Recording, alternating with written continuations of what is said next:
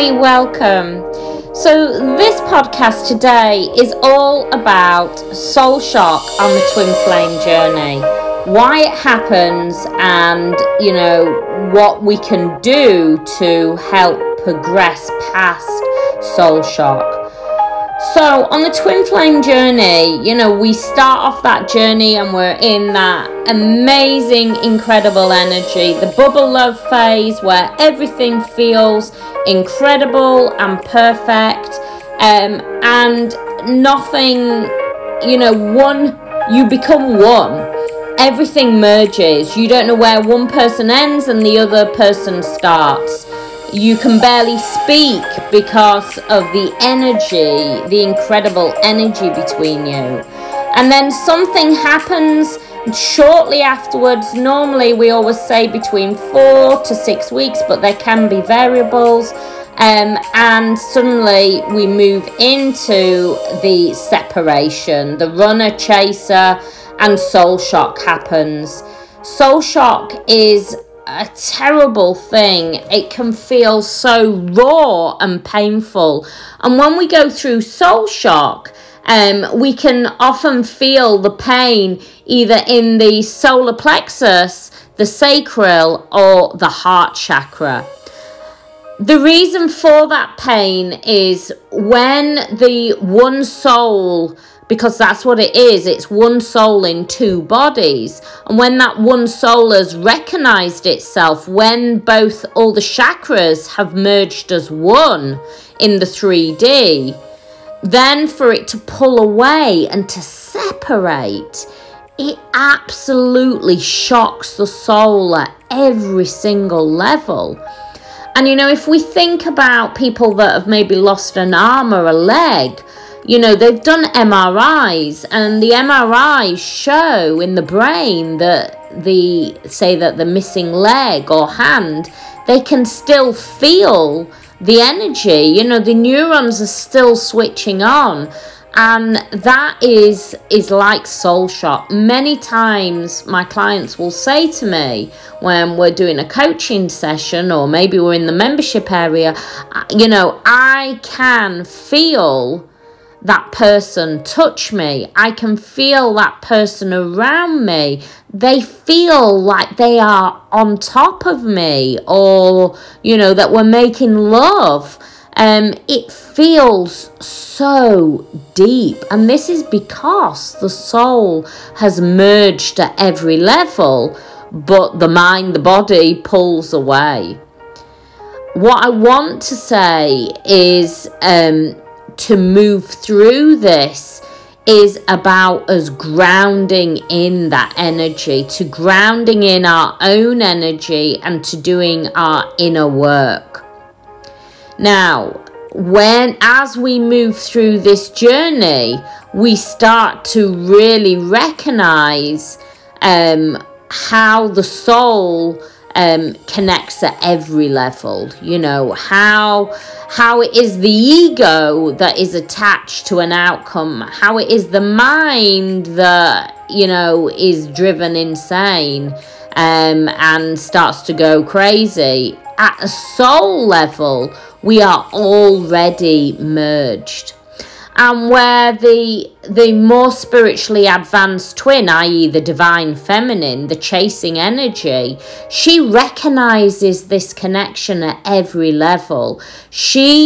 When the divine masculine and the divine feminine come together, when the one soul comes back into reunion at a 3D level, the divine masculine activates her. He is actually activating her spiritual awakening. And so he actually, often we label the divine masculine of running, not really bothered, doesn't really recognize it, but actually he plays a really important role in this process. He activates this whole energetic field. He activates this kundalini that starts to activate and rise in the divine feminine. And once this is done, then she will start to lead the energy. And he still awakens, but where she is conscious to the whole awakening, and that's why she feels it on every single level. He is more repressed. He represses the energy, where is she feels at every level. He will repress that energy down.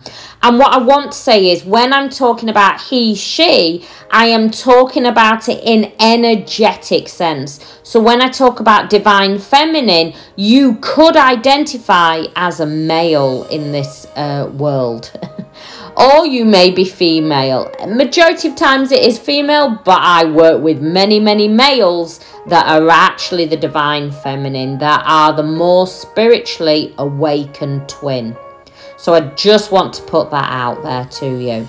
Now, the twin's role is a really important role. You know, the divine feminine, once she is activated, she has this need, this desire to want to help, to want to serve. And this is because the twin flame's role is here to help raise the energetic frequency of the planet, to help raise and transmute lower frequency energies. You know, that is why a lot of people will say, suddenly I just have this massive fascination with physics and how the universe works.